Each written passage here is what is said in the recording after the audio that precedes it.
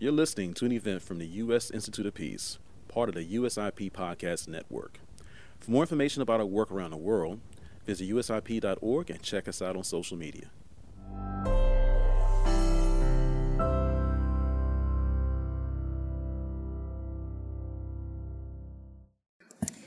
Good afternoon, everybody. My name is Nancy Limborg. I'm the president of the United States Institute of Peace, and I'm delighted to welcome everybody here this afternoon, and to those who are here with us, as well as those who are watching online. Welcome to USIP's global headquarters, and a special welcome to our esteemed guest of honor, Pakistani Foreign Minister Qureshi, and Ambassador Siddiqui. We're very honored to have you here with us today. As many of you know, the U.S. Institute of Peace was founded by the U.S. Congress in 1984 as an institution that is independent, nonpartisan, but national, and dedicated to reducing violent international conflicts. And we do this by working with partners around the globe in the belief that peace is very possible, it's quite practical, and it is essential for our collective security. Pakistan has long been a country of particular focus for us, and our Pakistani program is one of the largest here at the Institute. Even as attention in this town has shifted to other global matters, we have maintained our focus on the importance of Pakistan and continue our presence in country. We've been active in Pakistan since 2013. We partner with a network of civil society organizations, innovators, scholars, and policymakers to support local programs. We conduct research and analysis, and we frequently convene local peace builders there. So we've supported programs in cities and villages across the country, focusing on tolerance of diversity and using the enormous energy around arts, media, and culture to foster dialogue and peace education. And so our partners in Pakistan have engaged more than 130,000 young people in peace-building activities. And I've had the great fortune to visit our partners and seen the tremendous impact of the work that our team and our Pakistani partners are doing, have had in promoting peace in that country. So we also work with state institutions, including the police, to promote police-community relations and to encourage police reform to improve their capacity to address conflict nonviolently. We use our trusted networks in the U.S. government and inside Pakistan to facilitate 1.5 and Track 2 dialogues to offer opportunities for policy specialists and those close to decision-making in both countries to think through more creative solutions, out-of-the-box ideas to break policy deadlocks. And we've also supported India-Pakistan dialogues where Track 1 procedures have stalled. So here in our global headquarters, we bring people together frequently from a variety of perspectives and views and sectors to hear perspectives of policymakers and leaders as the way to link research, policy, and practice between Washington and Islamabad.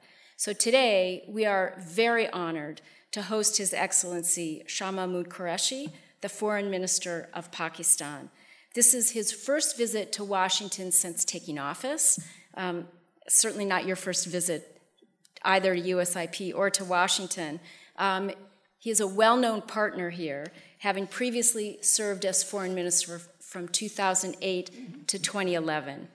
And so it's a wonderful opportunity to have someone able to do the job a second time with the experience and the wealth of knowledge that you bring. The minister is a great friend of the Institute. This year, for the International Day of Peace, September 21st, Foreign Minister Qureshi collaborated with Together for Peace, which is one of our partners as well in Pakistan, and hosted young peace ambassadors at his home in appreciation of their dedication to tolerance and building peace. So thank you for that. Today, the foreign minister joins us to discuss Pakistan's foreign policy at a particularly critical time. Following Pakistan's general elections in July of this year, PTI came to national power for the first time. PTI campaigned on change, promising to battle corruption, build institutions, and put Pakistan first. And so as the new government enters its second month in office, the U.S. and the broader community are all eager to hear, waiting to hear what Pakistan's new foreign policy outlook will be. So Foreign Minister Qureshi joins us following probably a very exhausting but hopefully productive week at UN General Assembly meetings last week. He has already met with Secretary of State Pompeo as well as National Security Advisor John Bolton. So we thank you, Foreign Minister Qureshi, for the opportunity to hear today your insights on the new Pakistan government foreign policy and what we can expect from Pakistan's engagement on the world stage. After the Foreign Minister's opening remarks, USIP's Associate Vice President for the Asia Center, Moeed Yusuf, will host a moderated discussion with the Foreign Minister before taking your questions. Excuse me. We have no cards to collect your questions, so we encourage you to write them down and pass them to our USIP colleagues in the aisles. Finally, for those of you who want to participate in today's event online, you can follow us on Twitter and take part in the conversation using hashtag QureshiUSIP. Before we begin, I want to give everybody a quick heads up. You probably heard it on NPR or read it in the paper. There will be a FEMA test, an emergency alert broadcast taking place in about 15 minutes. Please turn off your phones, totally turn them off, and then we'll avoid or minimize the disruption to our program.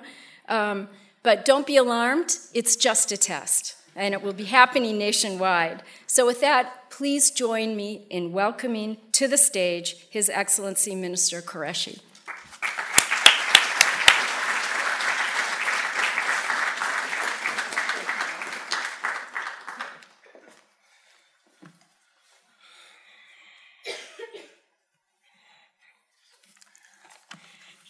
Good afternoon, ladies and gentlemen. A short comment on the title. New government, yes, we are 2 months old, so we are certainly a new government. And change or continuity. Continuity means a stalemate, so change we must for improving lives of people. Thank you, Nancy. Thank you for the introduction, and thank you, USIP, for the invitation. I've been here before in a different capacity, but I'm glad to be here again. You're doing a wonderful job as an institution, and would love to work with you. Met Secretary Pompeo when he visited Islamabad on the 5th of September. That was the first engagement, a high-level engagement, after a long pause with this administration. In my view, it was a good meeting. It was a constructive engagement. He had spoken to the Prime Minister a few days earlier when he called to congratulate him on his electoral victory. He also met the Prime Minister and the other leadership while he was in Pakistan. My meeting with Secretary Pompeo and the National Security Advisor, Mr. Bolton, yesterday, I think was useful, engaging, and forward-looking. We had decided when we met in Islamabad that we will reconvene, pick up the threads from where we left them in Islamabad, and at the end of the UNGA session, we will have another round, and we did that. So I'm going back with a with hope. One has been hearing about disappointments, failed expectations, exasperation, but then you always have to think of hope and change. And I'm going back with a positive view of hope and change. Our bilateral relationship, US-Pakistan bilateral relationship, has been, as most of you know, cyclical.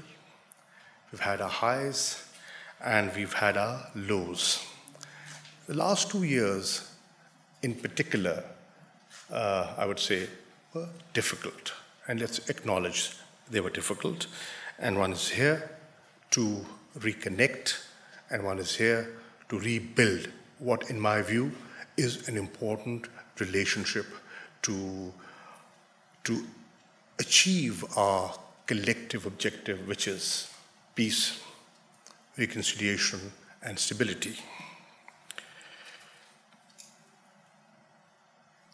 History tells us whenever we've engaged and whenever we've cooperated, it's been to our mutual advantage, and both sides have benefited, whether it was the Cold War, the Soviet invasion of Afghanistan, or decimating Al-Qaeda. So there's a positive side, and we should always look at the positives as well. Highlighting, pointing out the negatives is very easy. Building positivity at times is difficult. Is that the alert?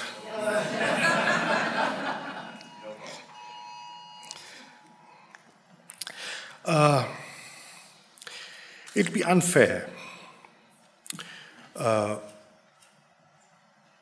I've seen, read a lot of criticism, and I think it's unfair not to recognize the contributions Pakistan has made to the successes that you've had in Afghanistan, and you've had successes despite the challenges.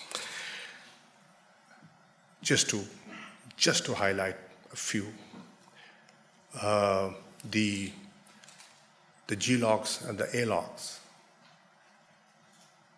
and the continued support that we're giving has not only saved billions of dollars, it has contributed to your success in Afghanistan. Just to put in perspective, over 500,000 containers went through Pakistan, and the cargo was treated as diplomatic cargo. Dealing with Al-Qaeda, our contribution should not be overlooked.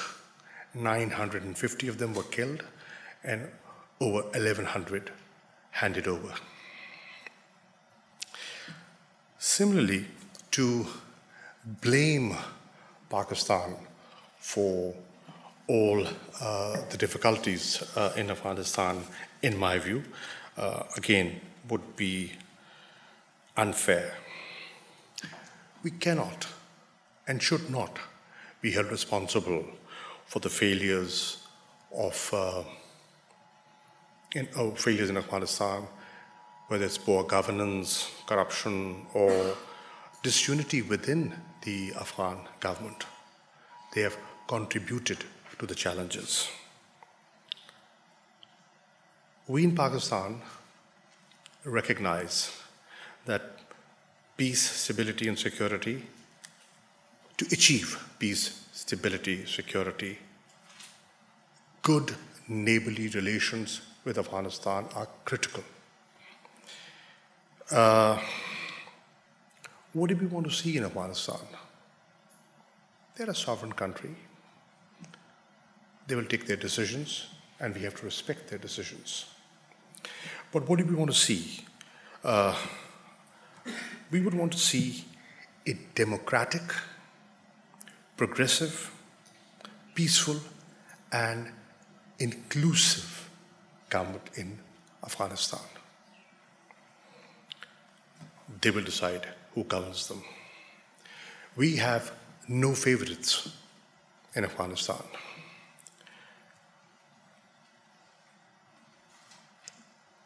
People talk of safe havens in Pakistan, and a lot has been written about it. But we are concerned about eliminating safe havens that exist today in Afghanistan under your watch. So that is a concern for us. Reduction in violence is our collective objective. And growth in production of narcotics, perhaps I was reading somewhere, it went up by 87% last year, is a concern.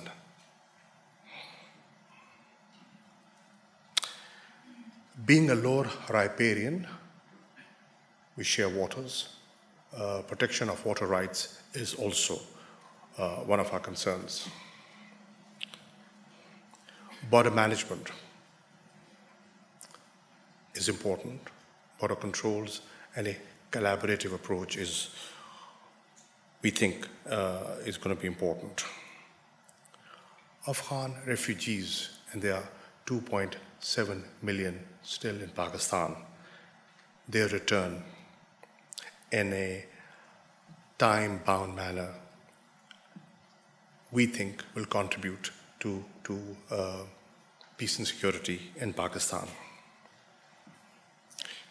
Today, we have a new arrangement in Pakistan, and this new arrangement between Afghanistan and Pakistan, and this new arrangement called APAPS was launched on the 22nd of July this year. Now, this is putting in place a mechanism, a structured, institutionalized mechanism for a continuous dialogue to address all the issues that exist between us.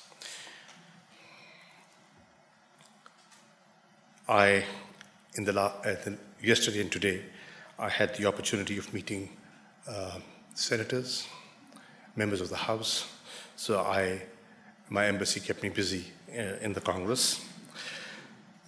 I would want to, honestly, I would want to invite members of Congress to come and visit Pakistan.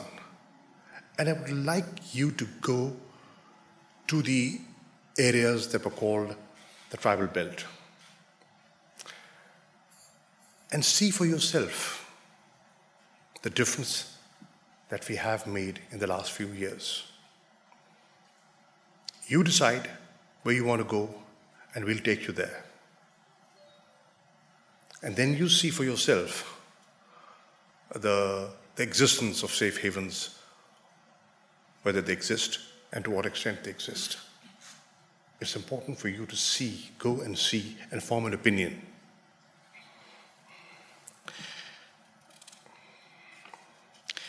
I think, and our government thinks, people in Pakistan think that we have made considerable progress. And this did not happen overnight. Mindsets do not change overnight. They evolve. Time is important. A shift takes place. It's a transition.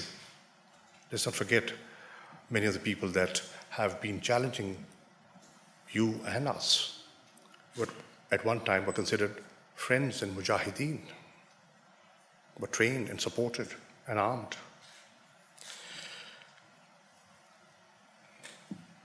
Despite challenges that we have and a continuous provocation on the eastern side, on our eastern border with India, we have deployed 200,000 troops on the western side.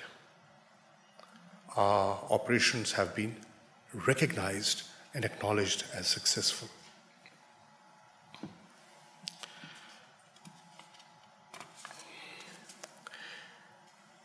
as the title says, there's a new government in Pakistan.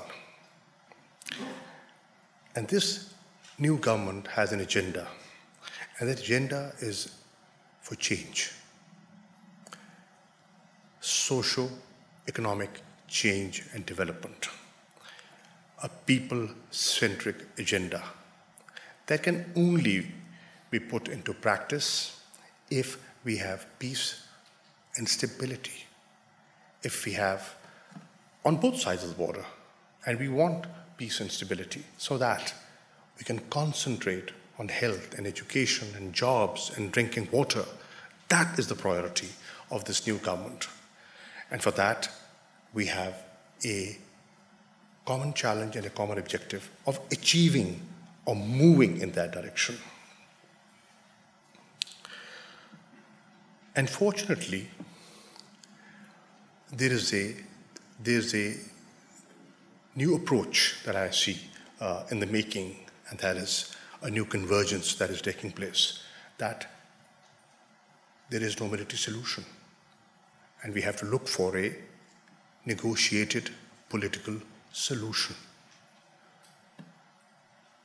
The NUG government in Afghanistan seems ready for that.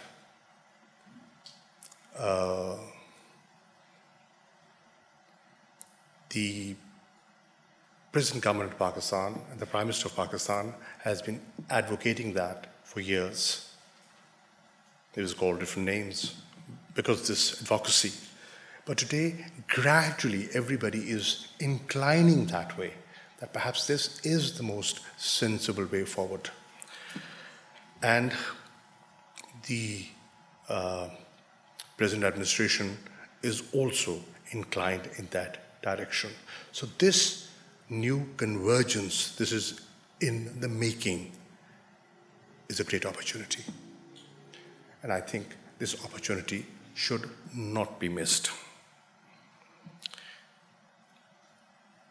How did this happen? Because of a shift in public opinion. Why we were successful in managing things on our side of the border? Simply because public opinion shifted.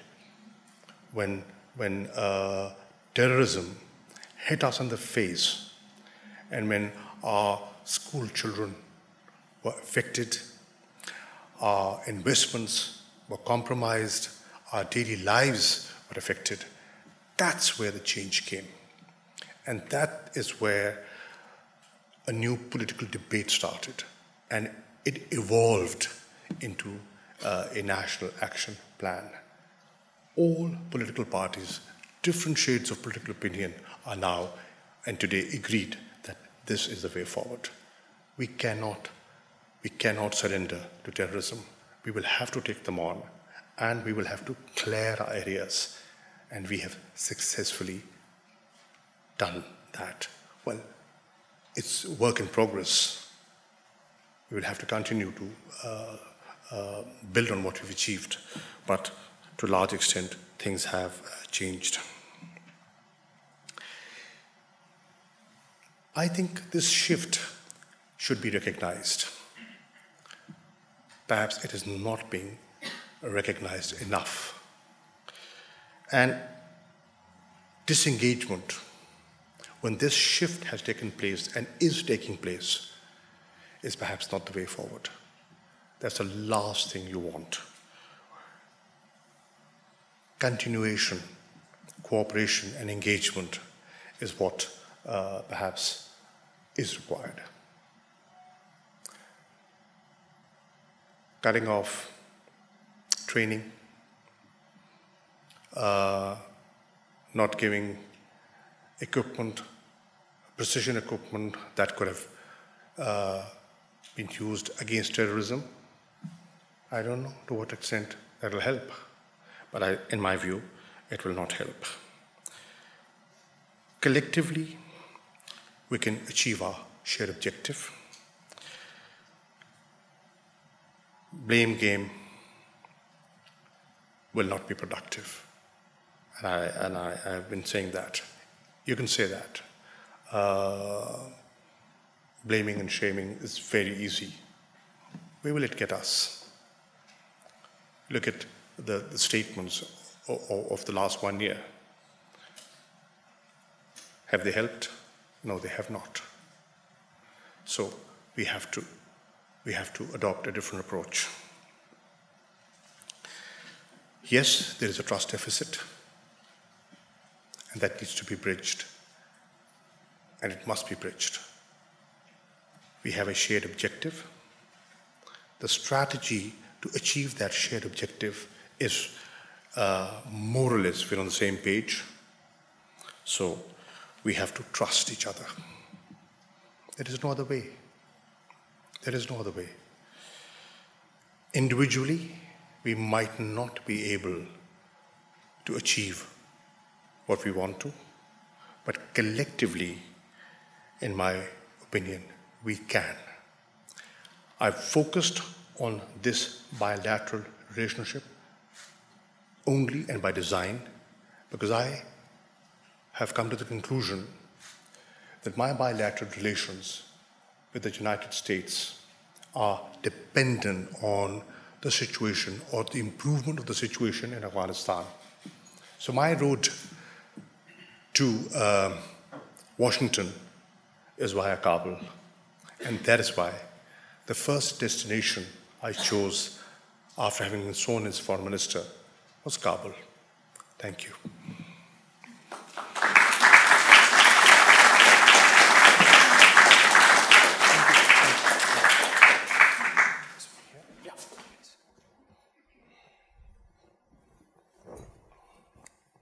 Thank you. Thank you, Minister Qureshi, for that very eloquent, as always, and comprehensive overview of where things are. May I request before I begin, I think every time you turn your phone back on, we will have an alert. So rather than have 250 alerts, if we can please leave them off for a while, we'll get through the conversation. The Foreign Minister has also insisted that he take questions directly. So we won't have cards, we'll have people who will get you, but let's begin with a conversation, if we will. I did not insist. I have no choice. Matter of perspective. So let me, Minister, begin by asking, you've sort of put out both the positive and perhaps the challenge here. And you started off by saying that you've got to look at the positive side. Let me perhaps begin by asking you, you must have come here with a goal in mind. Are you going back with that goal achieved? And if so, what exactly is that? Well, I can't say that in a couple of settings you've achieved your goal. But what I can say is that if I go back with this impression that I've been able to halt the slide, to me, that would be an achievement. First, halt the slide, and then gradually build the trust. It'll take time. It won't happen overnight because, expectations have been different. Sure. Perhaps, we've expected things from the US and they've not been met. And you've expected things from Pakistan and they've not been met. So a realistic, honest, pragmatic approach is required. And I'll be candid and I'll be honest. And this is what I said to the Secretary yesterday, that I believe that honesty and only honesty is the way forward. There is no other way. And we should promise what we can deliver. And if we cannot, then we should sit and see why. Do we have, what is the reservation? What is holding us back? Let's try and understand that and see how we can help each other overcome that hurdle. Sure. Perhaps let me also ask then, in the meetings you've had, you've been on the Hill, you've met the Secretary, the National Security Advisor. Is there something new that you have heard and something from you that they may have heard which may suggest change in the future, given the title?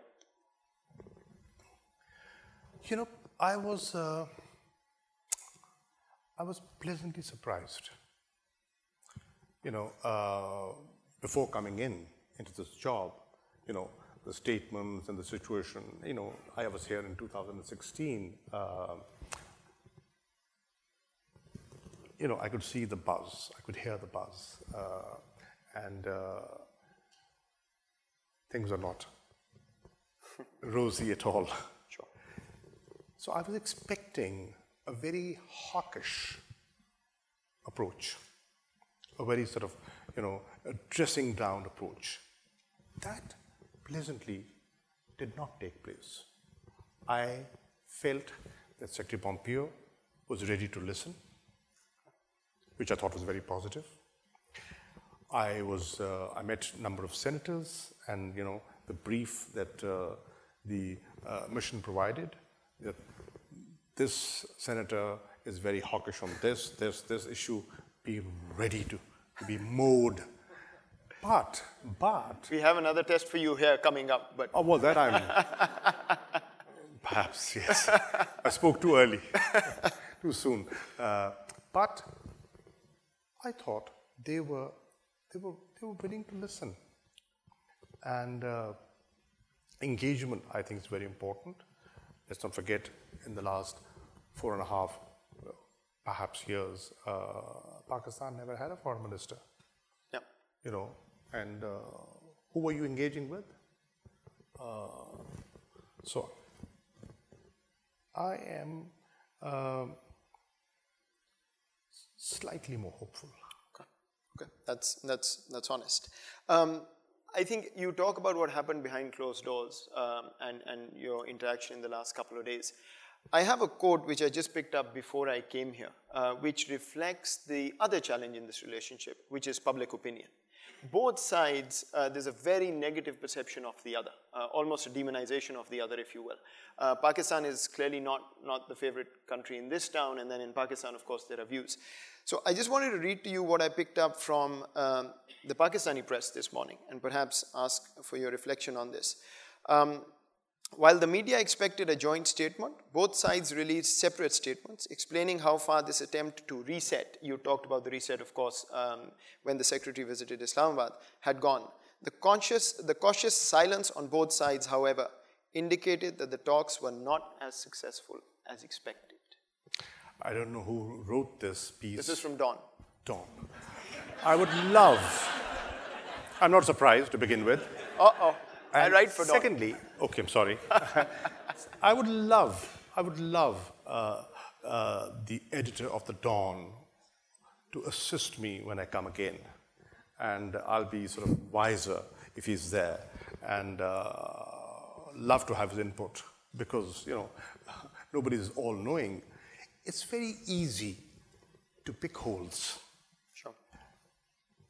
Why do they not realize what were the statements that were coming out a year ago or a few months ago? And look at the statement that came out yesterday, or today, this morning. Yeah, the reader. You can read it out. Your English is far better than mine. And tell me, where is the problem? The problem is there, but there is a realization that we need to resolve it. There is a positive side to it. So you want to pick holes? By all means do that.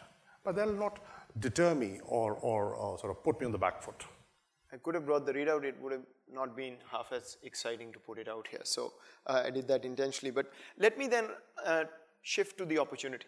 You've also talked about the opportunity, and I personally completely agree with you that this is perhaps the first time that the US and Pakistan positions on Afghanistan may genuinely converge around the issue of the political settlement, around the issue of a peace process. I guess the follow-up question then is, what is Pakistan specifically willing to do to help that process move forward? Because in this town, one very strong opinion is that Pakistan did not move when it was asked to do other things on the Taliban, and now there's an opportunity to bring them to the table, and perhaps there may be reluctance again. I don't know whether this is well-founded or not. We had to get our house in order. We had to get our house in order first, in order to be positively engage with you. There were different views in Pakistan. And you visit the area, you know the place well, and you read and you write. There was lack of consensus within the country. How to move forward? That has gradually shifted. And that shift helped the military to successfully carry out what they carried out in the tribal belt. There was that shift helped our movement in one direction in fixing things on our side of the border. One. Two, number of developments have taken place which should not be overlooked. One, these areas where people thought the state of Pakistan had lost complete writ has been re-established. People thought, and I see Richard Olson sitting here, that they were sort of peeping down the Margala hills. They are not. That's the difference. And they've been pushed out. Areas have been cleared. And this has happened because of a shift in public opinion. Sure. The fact that the government and the political consensus sort of evolved to an extent that we were able to have a constitutional amendment to merge those areas that have never been merged in the last 70 years into the KP province and mainstream them. This is a development. The fact that the laws of the land would be applicable to those areas, they never did. That is a development. The fact that there were elections and people participated and people came out to vote in the tribal belt, that is a development. The fact that today we are looking at a new local government system and we want to introduce local governance in KPK, doing away with the old Malik system, that is a development. And these developments are no minor developments. They should be acknowledged. Fair. Let me repeat a question that I'm sure was put to you in your conversations, which often is debated in the think tank circuit here. And let me be very sort of pointed in this. Is Pakistan willing and able to bring the Taliban to the table? Pakistan is willing, and Pakistan will use all its influence to do that. We feel that Afghanistan's stability and peace is linked to ours. We cannot be peaceful if Afghanistan is not peaceful. This is the realization. This is the recognition. I cannot be comfortable if situation in Afghanistan is not good. It has a direct bearing on me. So if I want my children to be secure, their children have to be secure. We have to have that collective approach. There is no other way. So that is the new shift that needs to be recognized. Yes, we are. But then, having said that, let me qualify. And the qualification is, it's a shared responsibility. There are other players in the region, and they could have their priorities, and their priorities might be different to ours. Ours is peace, stability, reconciliation. Afghanistan feels that. Pakistan feels that. The US feels that. But there are others. B, contrary to public opinion, or to the largely held view here, our influence over the Taliban is diminished. We will do our best, and we'll do it in good faith. Trust us. We are doing it because it is in our own enlightened self-interest to do so, not to please you, to protect ourselves, to protect our country. We want to do it for ourselves, not because that is what you want. It will never happen that if you want this, it will happen. No. People have to believe that it is in my interest to do that. It is in my interest to engage. Taliban will have to feel that it is in their interest to come to the negotiating table, and you have to incentivize. Then only can you rope them in. Why should they come otherwise? Fair enough. You mentioned others talking about the region. So let me sort of make a shift to that and ask you something about China. Of course, there's a China-Pakistan economic corridor, is in the news every day for all different reasons. There's a lot of discussion about that here. And one of the feelings in this town, if I were to reflect that, is that there seems to be a bit of a substitution effect in the mind of Pakistan and the Pakistani policymakers. That China's there, China's going to be the partner, and thus the US importance is decreasing, and we don't have to sort of deal with that as much. No, I don't think US importance has decreased. It will not decrease. US was, is, and will remain an important global player. You know, you are a technological, economical, and military power. We recognize that. And there's a history of our relationship. Let's not forget that. China.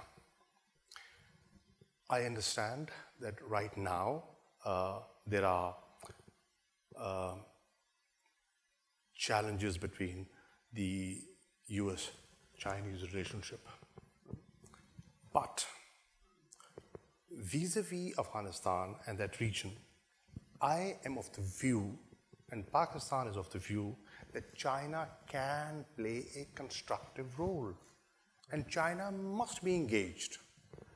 China has initiated a trilateral meeting. You know, they've had one in Beijing, and next month, in December, we might have the second round of that in Kabul. So engaging China, and China has an interest in stability in Afghanistan. They have economic interests there. And they have this economic corridor they're building. So they have those interests. So tap on those interests and have sort of win them over as a partner in the direction we want to move. And I think we can. Okay. The other neighbor, the elephant in the room perhaps, the India-Pakistan relationship. We've heard a lot in the last couple of weeks. I won't let you go without a comment on that at least. Where are we going to go from it? We saw what happened. Pakistan,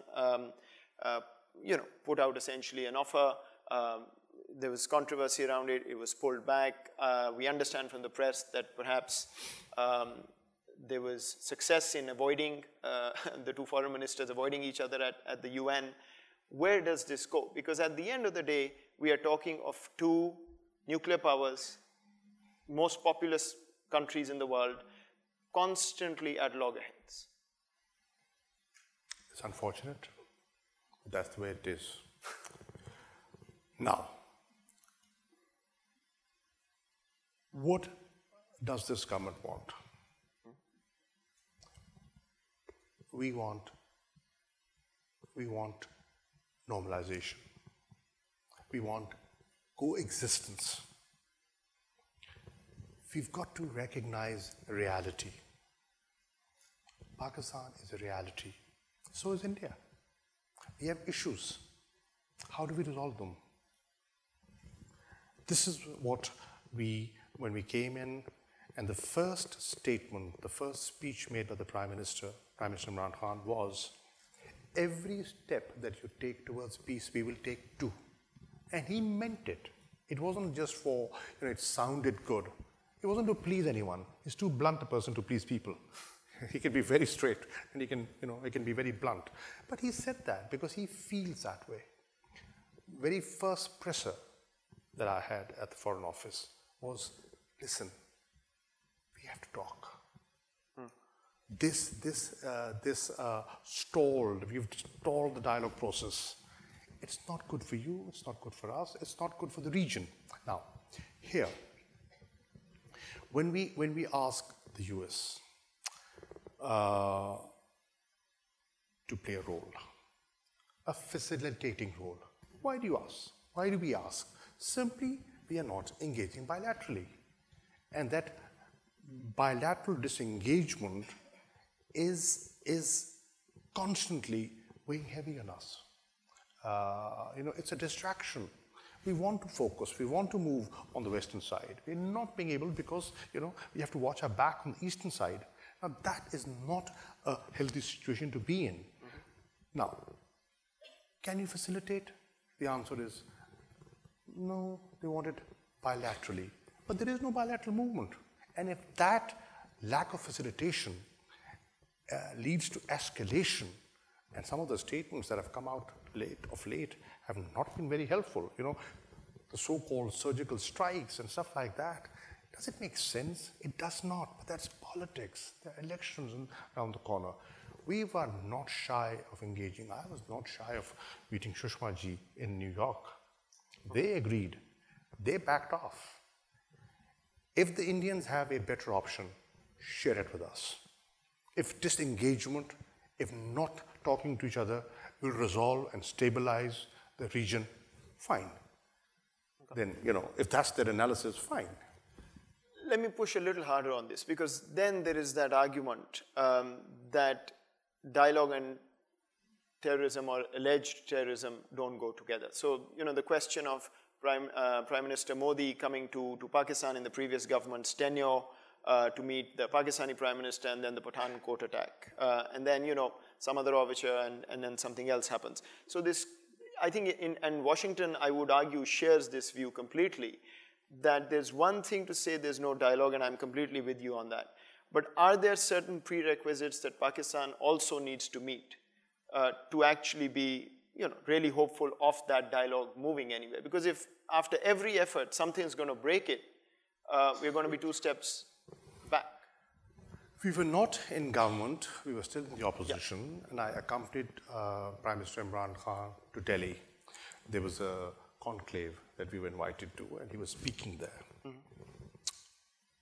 And we were invited by Prime Minister Narendra Modi. We went and met him. And I'd like to quote what Prime Minister Khan said to him. He said, Prime Minister, there will always be spoilers. There will always be elements that will scuttle the process of peace. But when they do that, let's re-engage to fight them. They will push us back. But we have to see what is in our interest, what is in the regional interest, what's in Pakistan's interest. Now, having said that, they have to realize, and I think they were being simplistic if they feel that everything that's wrong on the Indian side of Kashmir is all of Pakistan's making. That is an unrealistic approach. There is a lot that has happened. They should also revisit their policies and see why and how they've alienated people. Why political elements that were forming coalition governments with them have distanced themselves. Why is there a governor's rule in the Indian-occupied Kashmir? Why? You claim to be the largest democracy in the world. Why? Why is that happening? Why is the UN Commissioner on Human Rights presenting this new report? It came out in June. Sure. It's not Pakistan saying that. The others are talking about it. Neutral bodies are talking about it. So recognize that and let's move on. Sure. Let me ask you a couple more questions, and then I know the audience is waiting patiently to ask you questions directly. And perhaps in the vein of preparing you for what will come, a hard question. We again go back to this thing about spoilers. And if the Indian Foreign Minister was here, I would ask the exact same question of her. The growing intolerance for diversity within the region, within societies. I mean, USIP, one of our monikers of our work in Pakistan is to promote tolerance for diversity. When the world looks at, and there's a lot of concern in this town that I heard before the elections, when the world looks at groups like the Milli Muslim League, and then groups who are being mainstreamed, who've had ties, who formally, say they have ties, and sort of talk about it. 2 terrorist groups that have been declared terrorists by the world, by Pakistan, Tehreek-e-Labbaik, Milli Muslim League. Mainstreaming them, what is the rationale and what is the optics that you think the world should take from that? Well, intolerance has grown everywhere. It's not just Pakistan. Look at the Indian intolerance. Look at how many minorities within India feeling. And look at the lack of tolerance all over. Today, the world is more polarized than ever before. Today, people are less patient than they were. Look at the flashpoints that have sort of developed of late.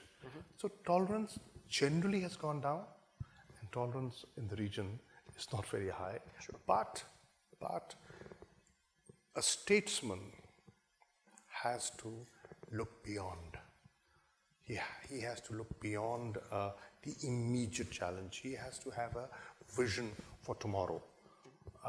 And I think the region needs that leadership. Okay. This is the last 2.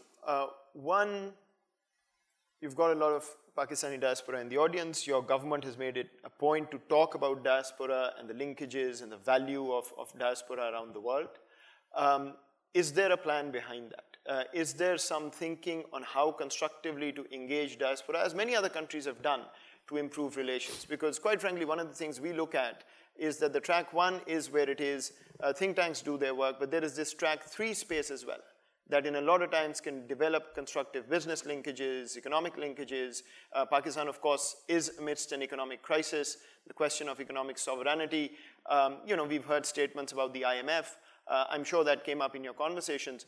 But where do you see this track 3, if you will, come together between the US and Pakistan? I think we're proud of our diaspora. Pakistanis abroad have been very successful. To give you an example, Sadiq Khan. The mayor of the London. Mayor of London. I mean, that also speaks volumes, for the tolerance in that society. And, I respect Londoners for having done that. But Sajid Javid, before coming to Washington, the Home Secretary of Britain, a young man whose parents had moved from a small town called Sahiwal on our way from Lahore to Multan. Now, 11 members of parliament, mayors, and I met a American Pakistani, who contested for the House, perhaps, in the last elections, and Asif Mahmood, perhaps, I forget the name, and polled close to 1 million votes. Now, they are people who have made a mark, and they are the people, the educated Pakistani in American Pakistani, Canadian Pakistani, British Pakistani, who have been to universities here, who've competed, who, when given a level playing field, have excelled and got recognition on merit, and they have interest in this country. They love this country. They're serving this country, and they are proving to be useful citizens of this country. Yet, because of their relations and friends back home, they care, and they want to contribute. That is the class of, that's the diaspora. That, I think, in my view, initiated the change in Pakistan. This change did not happen all of a sudden. This educated Pakistani American abroad, when they were sick and tired of the corruption and the poor governance and the loot and the plunder, they said, enough is enough. We want a change. We want a new leadership. We want a new party. And that's how PTI evolved as a political party. That's how, a sportsman who had no interest in politics, was sucked into politics, was dragged, was wooed, was asked to come and play a role because the country required a new look, a new leadership, a new vision. So this diaspora is very important. And that is why we want them to have a stake in Pakistan. That is why PTI as a political party has been advocating the right to vote to be given to overseas Pakistanis. We did that while the Electoral Reforms Committee, the Parliamentary Committee on Electoral Reforms was debating it. We were outvoted, but we persisted, went to the Supreme Court, and the Supreme Court has recognized that. And hopefully they will have, in the coming general elections, we feel that these 8-9 million diaspora abroad will contribute significantly to change in political behavior in Pakistan. Final question for me, and this one is close to my heart and pains me, so allow me. We have a large population of civil society organizations in the US, in Britain, Germany, in Saudi Arabia, and you name it. And the last 3 or 4 years, we have seen nothing short of, quite frankly, a crackdown on the space for these organizations to operate. I'm talking of organizations who do peace building. I'm talking of organizations who do schools, hospitals, you name it. The space is squeezed. Genuine people who are trying to help Pakistan are either packing up or having a very hard time doing what they're there. I've heard all the concerns that there are, but as a member of this community, I can tell you that there are many, many good people and institutions who are doing great work in serious trouble. I think the day before your government took over, maybe right after, there was a new tranche of about 20 respected institutions whose applications for registration were rejected. And I'm sure there are people here, but quite frankly, in this town, in other towns, this is the one question I got before I came here with the request to ask you, why is Pakistan going in this direction? And what are we going to do about this? Because ultimately, this is not good for foreign policy either. Mohit, I hear you loud and clear, and you're not the only person. Thank you. Who's raised this question. I've had interaction with congressmen and others who've raised such concerns. This happened before this government came into office. A new regulation was brought in, and under the new regulation, some international NGOs have been registered and they are functioning, and some are finding difficulty in working. I have taken it upon myself to go back and do their advocacy, and I will. Thank you. This is a special request, quite frankly, from the community, because I think this is good for Pakistan, it's good for the US and for the world. So with that, let me open up. I know there are going to be many questions. I'll try and get through as many as we can. Let me recognize the gentleman here, and then I'll try and come to as many as I can. The gentleman right here with the hand up.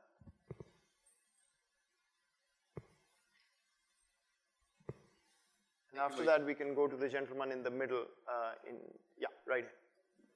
Yes, please. Sir, this is Jahan Zeib Ali from Airway News TV, Pakistan. Sir, just wanted to know that you appointed a minority guy in Pakistan Economic Advisory Council, and even your information minister defended his appointment, but then very next year you asked him to step down. So where were those tall claims for providing equal opportunities to all the minorities in Pakistan, and how can you defend that decision? Thank you so much. He was recognized for his competence. I've never met the man, but one heard that he excelled in what he does. You know, he understands economics better than most of us and could be a useful contributor for an economic change, in economic restructuring in Pakistan. So his expertise was recognized, and he was put on to the list of a board of advisors. We heard that an element wanted to use it as a means to destabilize things at a very early stage. So he was, and I respect him for that. He recognized that and said, I want you to contribute.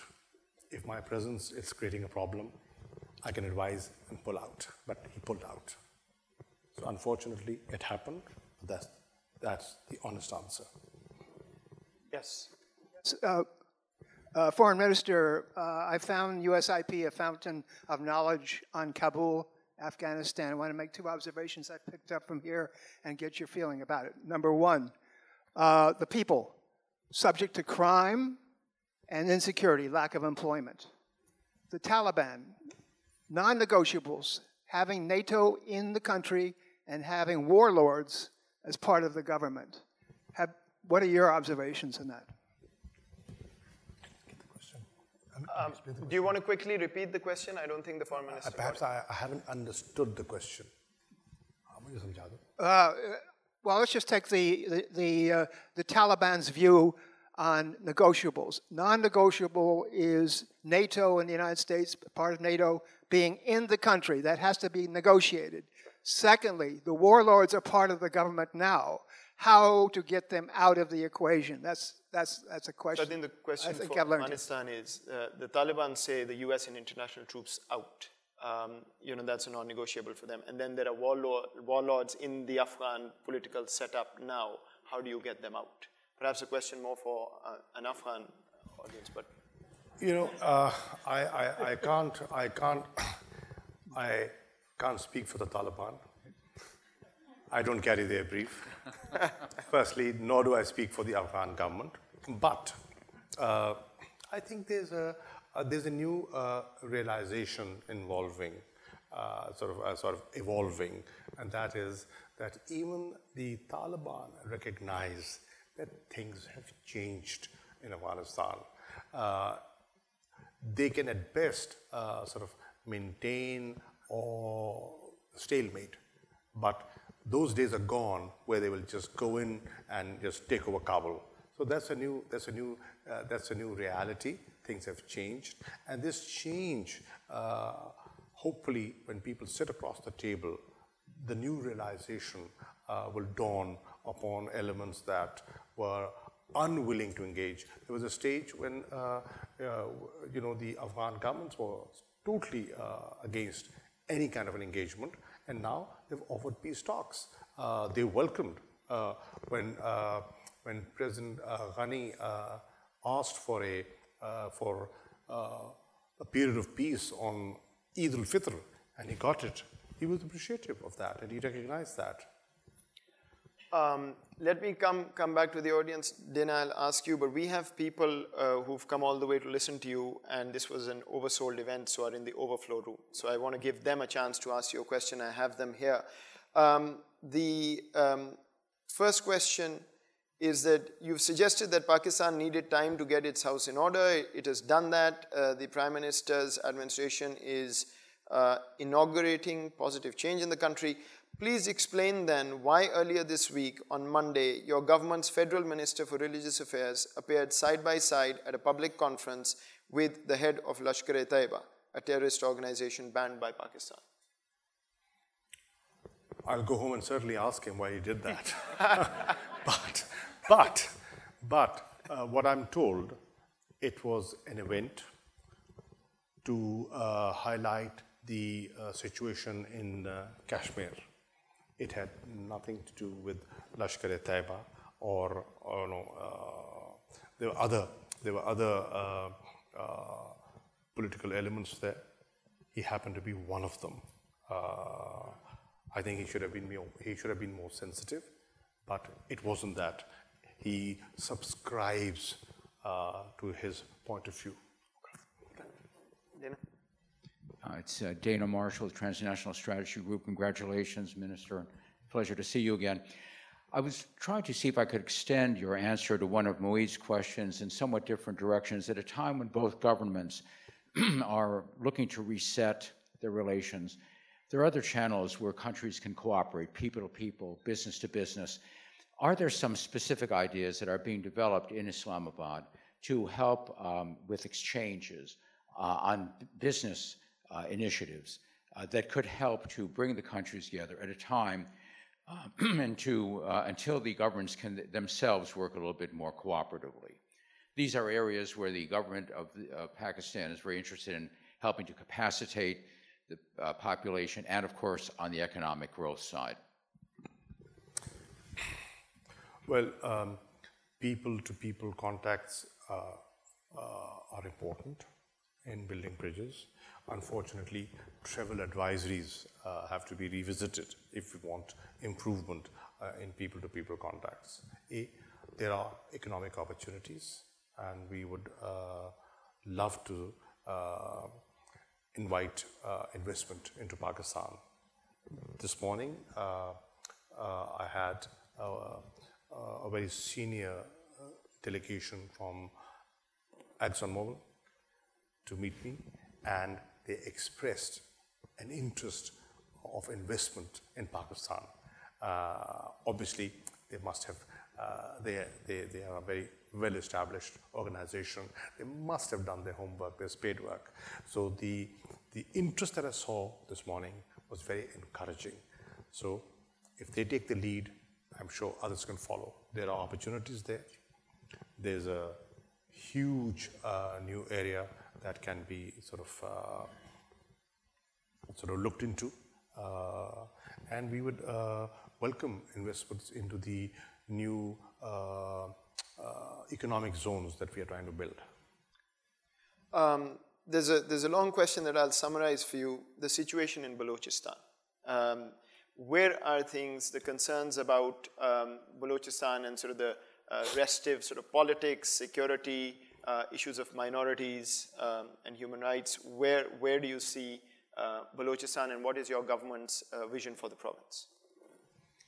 If you look at our manifesto, when we talk about strengthening the federation, Balochistan is an important component of that federation.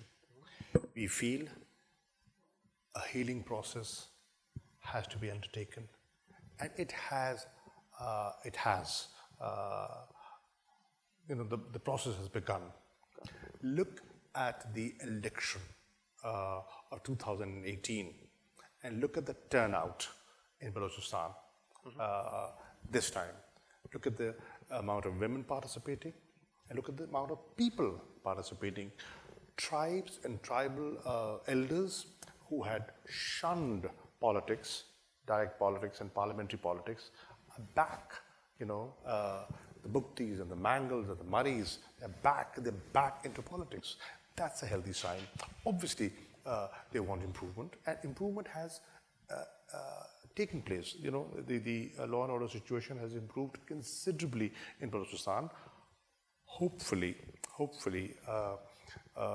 if people are more sensitive to some of the forces that are across the border using or strengthening entities to create disturbance in Balochistan, if that somehow is checked, things can improve further, and we improve governance.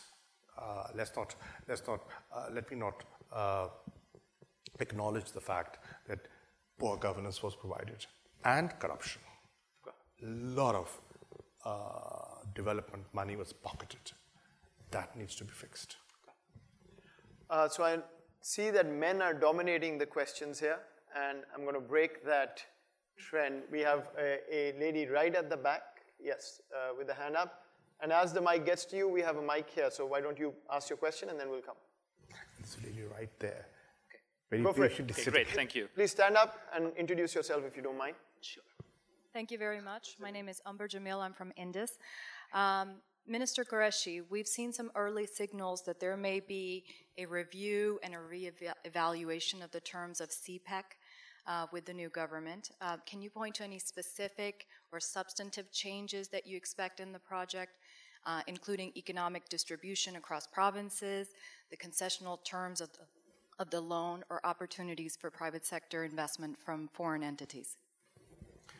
Ma'am, we are very happy on the fact that this project, which we think is a game changer, has taken off.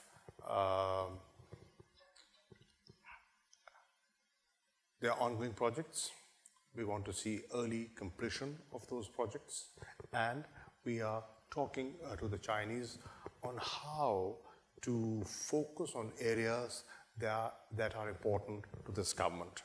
And those are areas not just infrastructure. Obviously, infrastructure is required. You need roads and rail links and optic fibers and everything of that sort. But we want them to help us in areas like industrial development, agricultural productivity, enhancing agricultural productivity, helping us alleviate poverty in the country. So we're talking about phase 2, how to improve lives and livelihoods, how labor-intensive industry can be relocated into Pakistan to give jobs. So that is an ongoing discussion, and hopefully next month in November, the Prime Minister will be taking his first official visit to China to discuss this further. The gentleman at the back, and then we'll come to you. Thank you, Minister. I'm Krishnadev Kalamur with The Atlantic. How would you describe current US-Pakistan relations compared to when you were last foreign minister in 2008 to 2011? Like it, short and sweet. A new administration with a new approach. The world different, circumstances different, and frustrations at a different level. Obviously, the frustration. Obviously, when I meet officials, they feel that 17 years is too long a period for a settlement, and perhaps the appetite to wait another 17 years is not there. The lady here, please. So you spoke about voting, and we certainly appreciate that, having the ability to vote as overseas Pakistanis. I remember when I was studying in Pakistan as an American, I sent my absentee ballot here back to the States. Outside of that, and I know there's a lot of, motion in terms of getting people involved, the diaspora involved, you spoke about that as well. But when we ask for concrete ways to do that, it's always, give money to this organization or get involved with that organization. Outside of, and then you raised the point about how those organizations don't always get to operate effectively in Pakistan because of a number of reasons. So what are there concrete ways that we can contribute as diaspora? And what are the ways that your government is engaging with the younger diaspora in Washington and in America? Because the number of years that I've lived in Washington, I think outside of the 23rd March event, there really hasn't been any outreach to anyone under the age of 40. Okay. So what are the ways that you would like us to contribute, and what are the ways that you're engaging us? Well, to begin with, we recognize the power of youth. We are in office because of young people. It's the young people in Pakistan that put Imran Khan in office today. It's their people who were never taken seriously. The entrenched old political parties. They said, "Oh, these boys and girls, they're always active on their laptops and social media. What do they understand about politics?" But they changed politics in the country. So we recognize the strength and the vigor of the youth, and we need to engage with them in a more effective manner. On people who want to do things and feel frustrated, where to go? Yes. Unfortunately, there's interaction and there's goodwill created, and there is no follow-up. And people are at a loss who to contact and where to go. Now, what I have suggested, and this is not the sole responsibility of the Foreign Office, but I have suggested to our Finance Minister and to our Advisor on Commerce two very capable individuals, that the Foreign Office is willing to facilitate the role of economic diplomacy. But they have to come out with the projects. We won't. I mean, we can't. It's not our forte, and we don't understand that. But we can facilitate. We can bring the diaspora, them together. So they should come. I would be very happy. When I came, I engaged with the diaspora here in Washington. You know, people travel from far distances. Almost 125, 130 people came from different parts of the country. And then I engaged with some of them in New York as well. What needs to be done is a follow-up, and the concerned ministers need to engage with them. What we have now also in the pipeline are a number of task forces, on specialized work. We have the Prime Minister has appointed a gentleman who would be looking after overseas investments, a focal person, which was lacking in the past. Because what we've seen is when we come, since the bureaucracy dealing with the issue has no direct interest. So, they do the needful and they write the report and they forget about it. So we need people who are interested in the follow-up, the two parties that feel they will benefit from this engagement. We need to find a way. We are looking into it and hopefully we will find one. There's a gentleman in the yellow tie here. Matt, could we get the gentleman in the yellow tie here, David? And let me ask you a question from the overflow room. The Prime Minister offered citizenship to Afghan refugees born in Pakistan, but you mentioned the safe return of the refugees. And there seems to be a contradiction there, according to the question. See, how did this come up? He went to visit Karachi, and he met people there, and he met a lot of Biharis and Bengalis who had moved to Karachi for obvious reasons. And they were living in Karachi for the last 4 decades in slums, in deplorable conditions. You can't push them out. You can't send them away. They're not being given a fair treatment. They do not have the same rights as others because they don't have ID cards to get a job, and they're discriminated. So how do we help them? We have to accept this is a reality, and they are living here. Many of them were born here.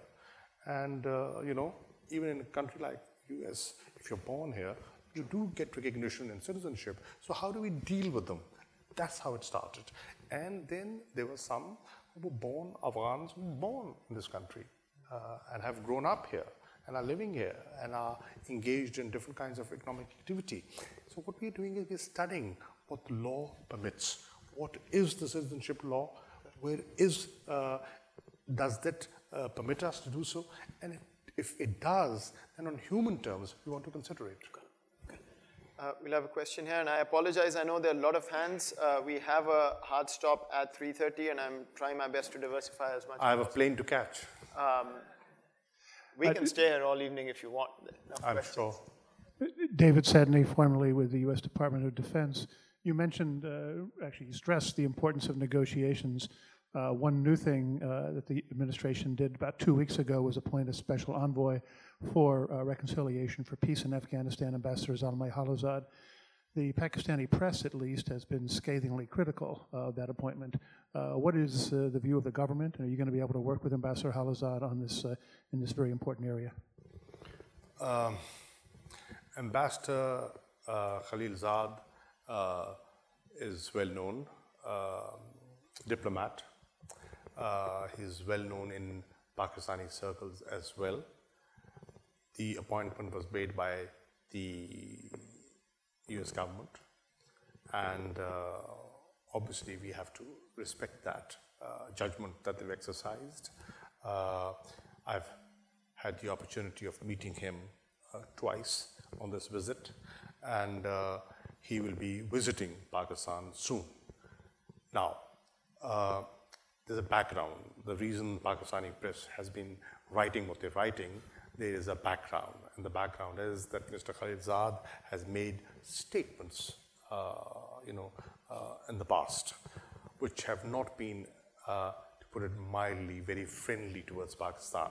So he's been given a new role, and I would urge him to be more sensitive to the opinion in Pakistan.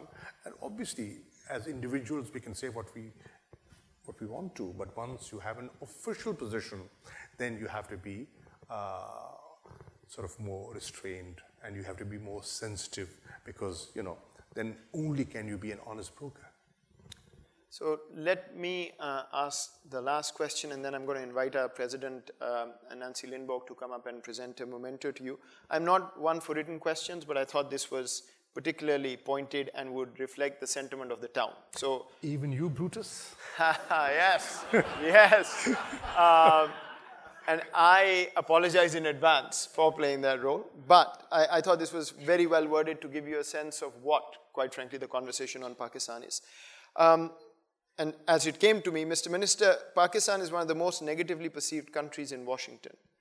What do you say to the policy community that argues that Pakistan's policy in Afghanistan has directly undermined US efforts to bring peace there, and that Pakistan simply does not deserve to be a US partner? Why should the US show leniency towards Pakistan? Look at me, do I look negative? You can get him, that I can tell you. But this is really the... Unfortunately, yes. Image is negative. And that's why I have been encouraging greater interaction. My own readers, that people who have visited, who have served there, who have visited the region, the area, are more sensitive and are more in sync with ground realities. And then their commentary changes. Their negativity somehow subsides to an extent. So we need more interaction, and we also need to put in a greater effort to engage and improve our image. There's a lot that can be done from our side to fix it. Minister, I want to thank you for doing this, for visiting USIP again, and we hope to have you back here. With that, Nancy, if you would please come. Thank you very much. Please join me in thanking the